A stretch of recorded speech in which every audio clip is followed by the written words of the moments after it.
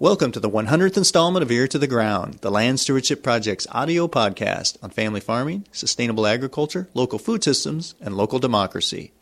I'm Brian DeVore of the Land Stewardship Project. This podcast is the third in a series of 5 programs featuring a March 24th, 2011 presentation given in Creighton, Nebraska by Don Huber, a Purdue University Emeritus Professor of Plant Pathology. Huber's presentation describes his concerns about the long-term problems associated with the use of the popular Monsanto herbicide Roundup. In this episode, Huber describes the manner in which glyphosate, which is the main component of Roundup, alters soil biology significantly, and in the process makes valuable field crops more susceptible to disease. I made the comment that you can't kill a plant in sterile soil by glyphosate. Bill Johnson and his group at Purdue in their publication this last summer made the comment it's a well-documented mode of action of glyphosate, but it's rarely cited. But this is the mode of action of glyphosate.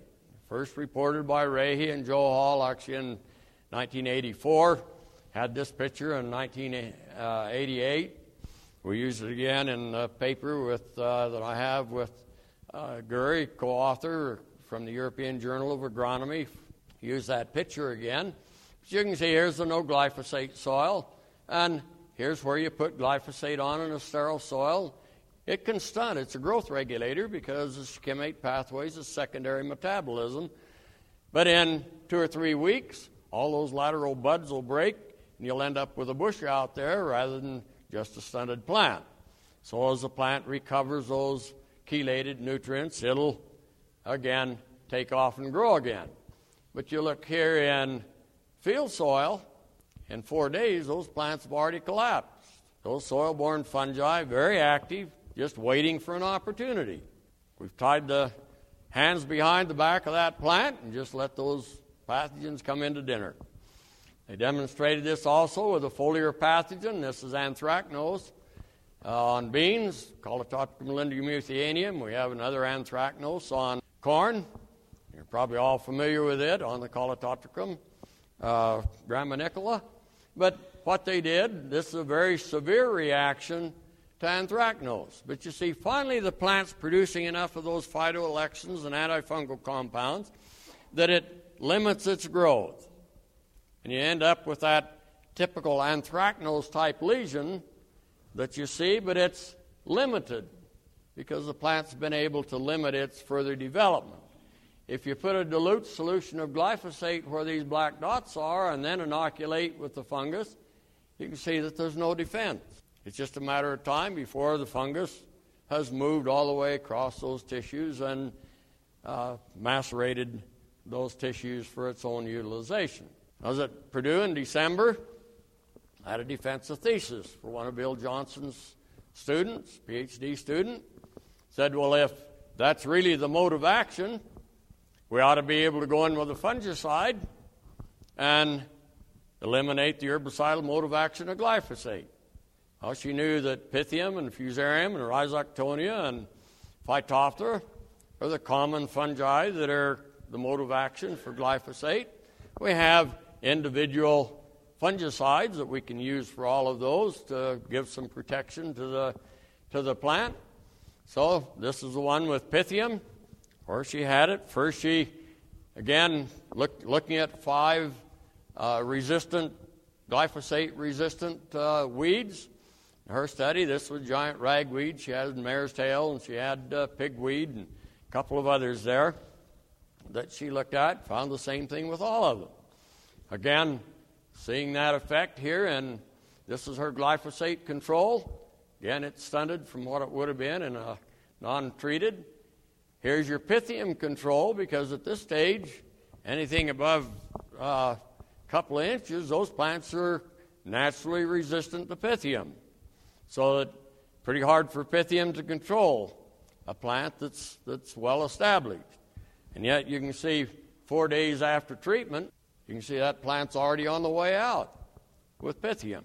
Well, she looked at those and she said, okay, if I provide Ridamil, which is an excellent fungicide for controlling Pythium, I should be able to keep those plants healthy. And so she did that, and here you see where she had her Ridamil, where These are from her Pythium-infected soil, or infested. And you see there's no herbicidal effect there, just a growth regulator effect. Did this with the other pathogens. Find the same relationship, because this is the mode of action. You can't kill a plant with glyphosate in sterile soil. And she demonstrated that. Well, then she looked at her resistant plant. What's the reason for resistance? She finds they're all resistant to the pathogen. Ridamil didn't help any because they're already resistant. What we're doing with resistance is we're creating susceptible or super weeds that are resistant to these soil-borne pathogens. Then as we increase our rate of glyphosate 4 times or 10 times, as some of them are using in order to kill those, what we're doing is increasing the virulence of the pathogens. As Dr. Kremer showed, that 500% increase in root colonization. You may not be reducing the susceptibility of the crop or resistance of the crop as much as you're increasing virulence of the pathogen. You're also changing that soil biology for those organisms that normally control or give us some control through our management efforts of these soil-borne pathogens that we don't have good chemical or genetic resistance to. So we're changing the environment, we're increasing the virulence of the pathogen, and we're reducing the resistance of the plant. So we have 3 of those 4 points on that diamond that we've drastically changed when we continue to hammer in the same direction with one compound, one chemistry. They found that when they put all of these resistant weeds in the greenhouse, or that whole range of resistant to susceptible weeds that they'd selected, treated them with glyphosate, there wasn't any difference in any of them.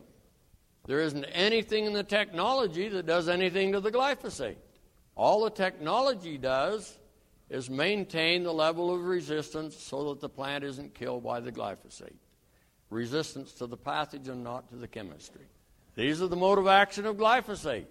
Fusarium, Rhizoctonia, Pythium, Fusarium, or Phytophthora, Gomonomyces, Cornospora. How many of them are common pathogens that you have on your crops? Fusarium crown alfalfa, Rhizoctonia. Same thing on beans. We see an increase in severity on dry beans after we followed a Roundup Ready crop because we've created a super pathogen and changed the biological environment. Over 40 diseases that are recognized as being increased by glyphosate. We can increase that list. If you look at that thesis from Bill Johnson and his student Jessica Schaefer at Purdue, if you just take that thesis and if we were doing what we do on a crop plant, they've just identified another 10 or 15 new diseases that kill the plant if you use glyphosate. But since it's on weeds, we don't report that as a new disease. We're not interested in the diseases on the weeds unless we recognize what the mode of action is. But these are on our crop plants. Worked on and served on our threat pathogens committee, both through the DOD as well as more recently through USDA and the APS. We've looked at those emerging and re-emerging pathogens or threat pathogens, and I've been involved in that for over 36 years. And what we've been seeing the last 15 or 18 years, a lot of those pathogens that we used to consider very effectively controlled through our management practices, all of a sudden are out of control. We're seeing that curve take off in spite of what we're doing.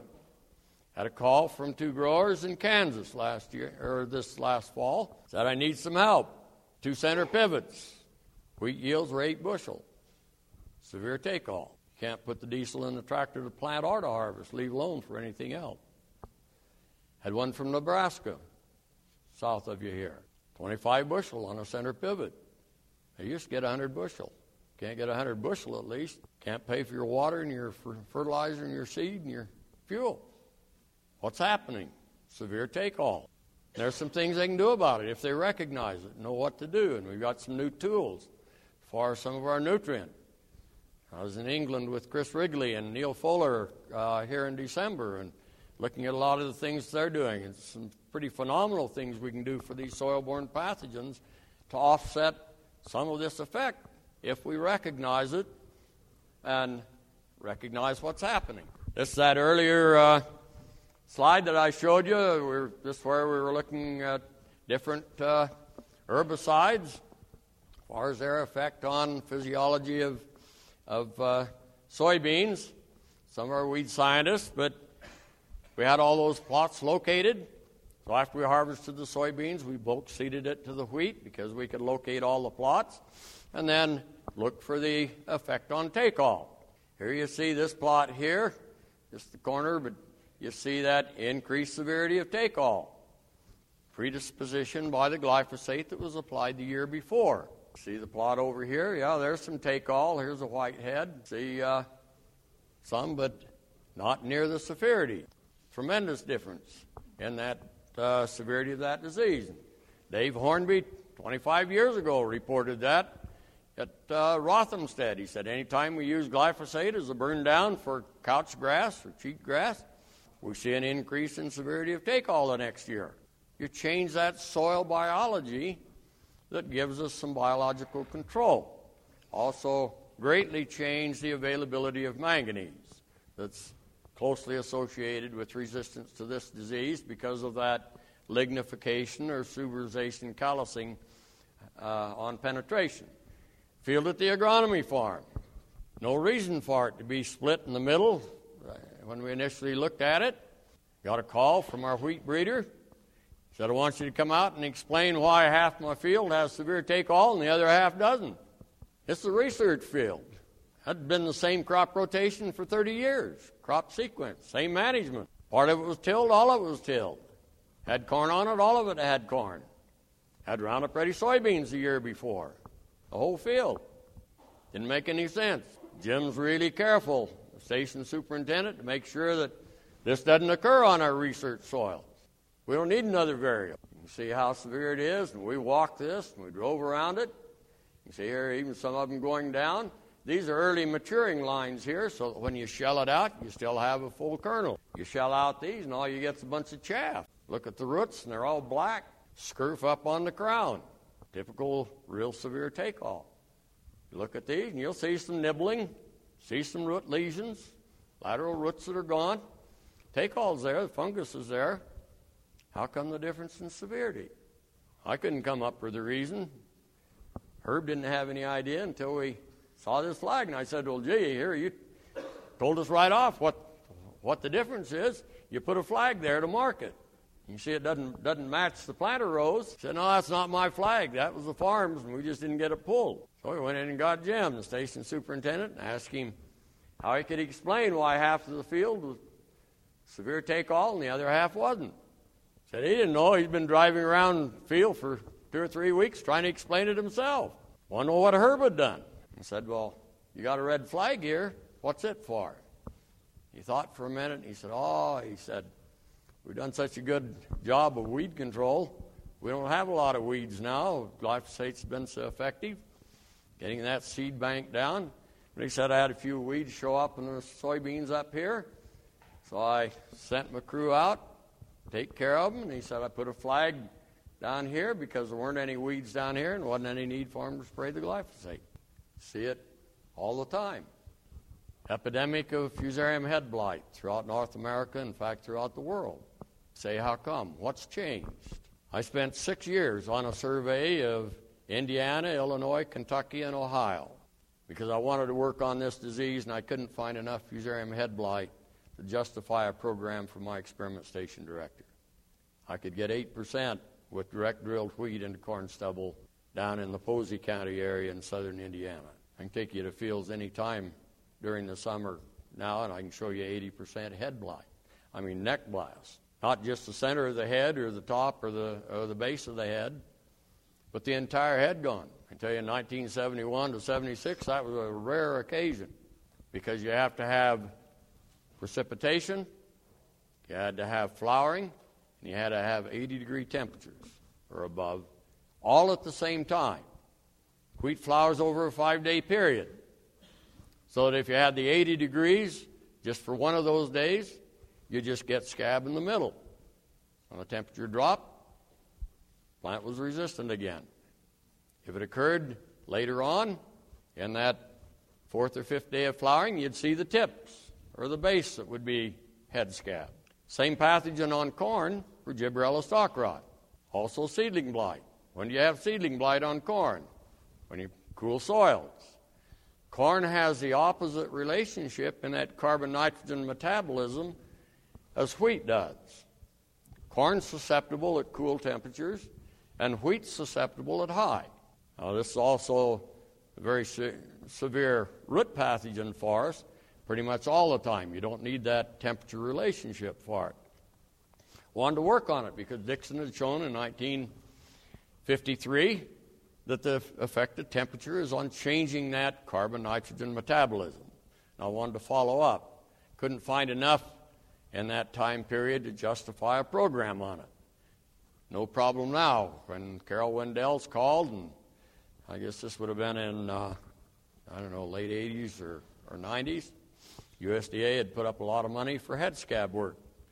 She's up in Crookston, Minnesota, and she said, "Don, what do I do for head scab?" I said, "It's a real serious problem for us. Been very, very sporadic all the time before."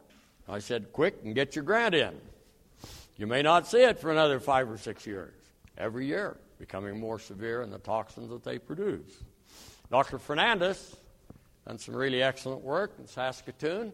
She found you still have to have the flowering and the precipitation, but you no longer have to have any of those other factors because you don't have to have the 80-degree temperature because glyphosate changes the physiology and that amino acid relationship for susceptibility the same as the 80-degree temperature did. What she found is that if you've applied glyphosate once or more in the previous 3 years as a burn down, you'll have an increase in severity of Fusarium head blight. If you apply it every year, you can have a 300% increase in severity of that disease.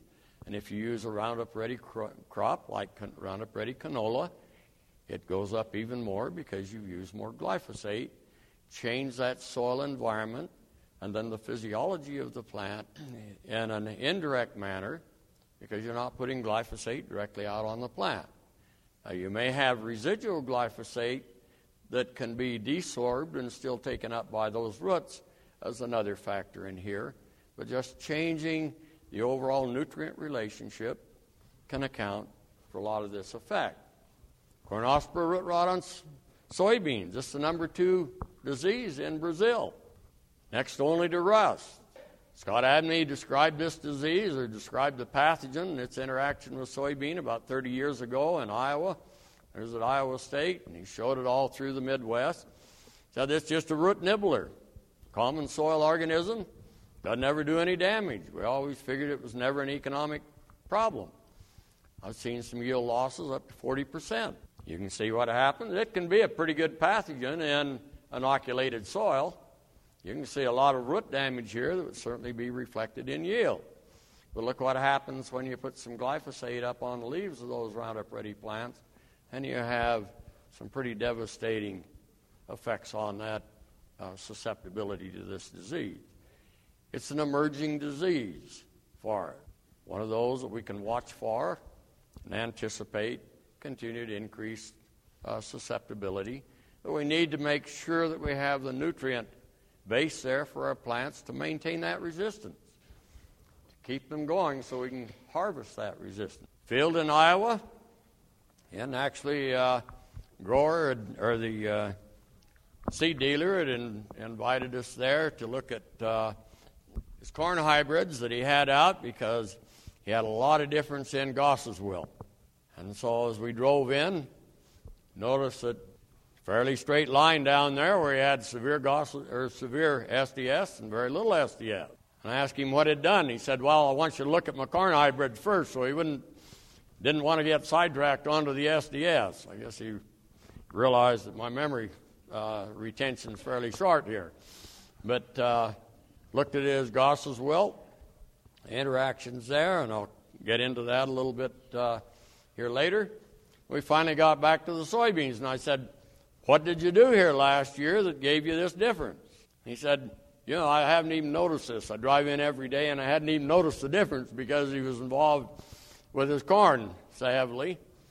He said, "But I had some alfalfa here, and I put out 2 quarts of glyphosate burn the alfalfa out. In the fall, this was all in sweet corn on this side of the field because you had a little farm market up on the corner of the area and hadn't had any glyphosate for 3 years. I planted Roundup Ready soybeans, and they all got 1 dose of glyphosate in the summer. But you see the effect of that glyphosate in changing the soil biology from the year before or the fall before. Tremendous predisposition, and this is what you see. When we got up and had aerial photographs where you could see those soybean fields throughout the Midwest, you could tell right where a farmer didn't get his sprayer turned off when he put out his glyphosate application, and you'd see real severe SDS. You could track that based on how much glyphosate had gone out and what its effect it had on stimulating the root colonization of that fusarium and changing the soil biology. Very dramatic effect. Some work of Larson and the group at Fort Collins Sugar Beet Laboratory, been reproduced by several others. What they found is that when you put glyphosate out on a Roundup Ready sugar beet plant, you nullify the genetic resistance to Rhizoctonia. Well, it's pretty rough pathogens for crown rot. Not in every field, but certainly enough of them. Also, some varieties were showing increased susceptibility to fusarium, a little more erratic with the fusarium. But they put a precautionary statement out. You need to be careful if you have these soil-borne diseases because you can be more susceptible in a glyphosate environment than you would without. Well, you can compensate for that if you recognize what those micronutrients are that you need to maintain sufficiency for if you're going to go deficient or going to go into a less than optimum relationship, and you can beef that resistance back up if you recognize it. If you don't, then you'll be like the grower 20 miles south of me, brought his load of beets into the pit. He said, yeah, they were pretty heavily infected with crown rot. We didn't realize it in 2 or 3 weeks they'd start running out the bottom of the pit because he had lost that resistance, natural resistance, that we had spent years breeding into those beets. One of the real concerns with Roundup Ready alfalfa, we have a disease of alfalfa that can eliminate alfalfa, and that's bacterial wilt. All of our varieties have very excellent resistance. Clavibacter insidiosum, it's a sister to Goss's wilt. What we see with sugar beets could be a very, almost a picnic relationship compared to what it could be for alfalfa. I had 3 paired plots, 6 fields, or 3 fields with Roundup Ready versus non-Roundup Ready alfalfa. Only 2 of them survived 3 years of the Roundup Ready. Clavibacter insidiosum can take alfalfa out. Our resistance and our only control for that disease is genetic resistance. Goss's wilt on corn, when you put your glyphosate out, 6 of the 7 resistant hybrids became fully susceptible to Clavibacter nebraskiensis, a sister to the alpha bacterial wilt on alfalfa. Can eliminate a crop as a viable entity for us if we produce a super pathogen or if we lose our resistance. See here of those 7 hybrids, you can see 4 of the hybrids. Here's your control. Here's your surfactant control. And this is just with the surfactant from the glyphosate formulation, not even with the effect of the chemical itself adding to it. Here you can see the Clavibacter its own, it's pathogen, the pathogen in water. And Vitivar was asked, well, how come we have all this severe Goss's wilt? Hands at the University of Nebraska, the world authority on Goss's wilt, as well as Stewart's wilt and other bacterial diseases. So that's a really wimpy pathogen. It won't even penetrate through the natural openings of the plant. It has to have a wound. Yet we've had 2 years of major epidemic throughout the Midwest. In Nebraska, you've seen it for a long time. You look at the corn compendium, and we tell you that it's a localized disease in its severity. Normally, we would associate it with B14 or A632 inbreds. We found a few of those are probably in our current stock, but most of them are going to be one of these resistant line. You can see they're still resistant if you have a normal route of entry of that pathogen. Takes a wound. Can't get in. If you have a hailstorm, or if you have a really driving rainstorm and a lot of wind where you get those little wounds produced, that's when we used to see Goss's wilt severe. Now you see it all over the Midwest. 1 billion bushel shorter corn crop this last year. Not just the Goss's wilt, but it was a major contributor. If you look at the July estimates of the USDA on what our corn crop was going to be, and then look at what the actual harvest was, we're just short of 1 billion bushel. Where'd it go? Where'd your test weight go from 56 bushel down to 48, and sometimes 42? Are characteristics of Goss's wilt. How do you counter it? You have to use an alternate process, an alternate program. You're going to have to apply a bactericide to control a disease that shouldn't be a problem for us. It survives in your residue. You got plenty of it on the soil, plenty of inoculum there.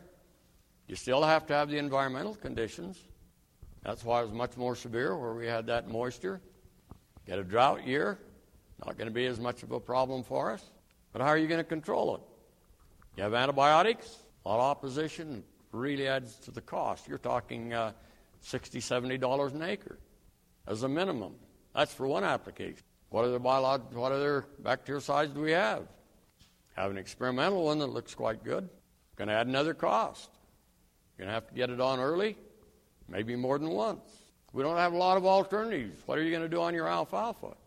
We don't have a lot of alternatives to bacterial wilt on alfalfa. Again, we haven't demonstrated it with alfalfa that it increases bacterial wilt on alfalfa.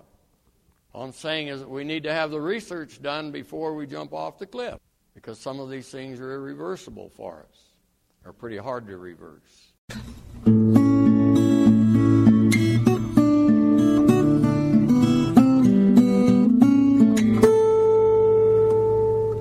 This podcast is dedicated to the memory of the late Terry Gompert, a University of Nebraska Extension educator and longtime sustainable agriculture advocate who brought Professor Huber to Creighton.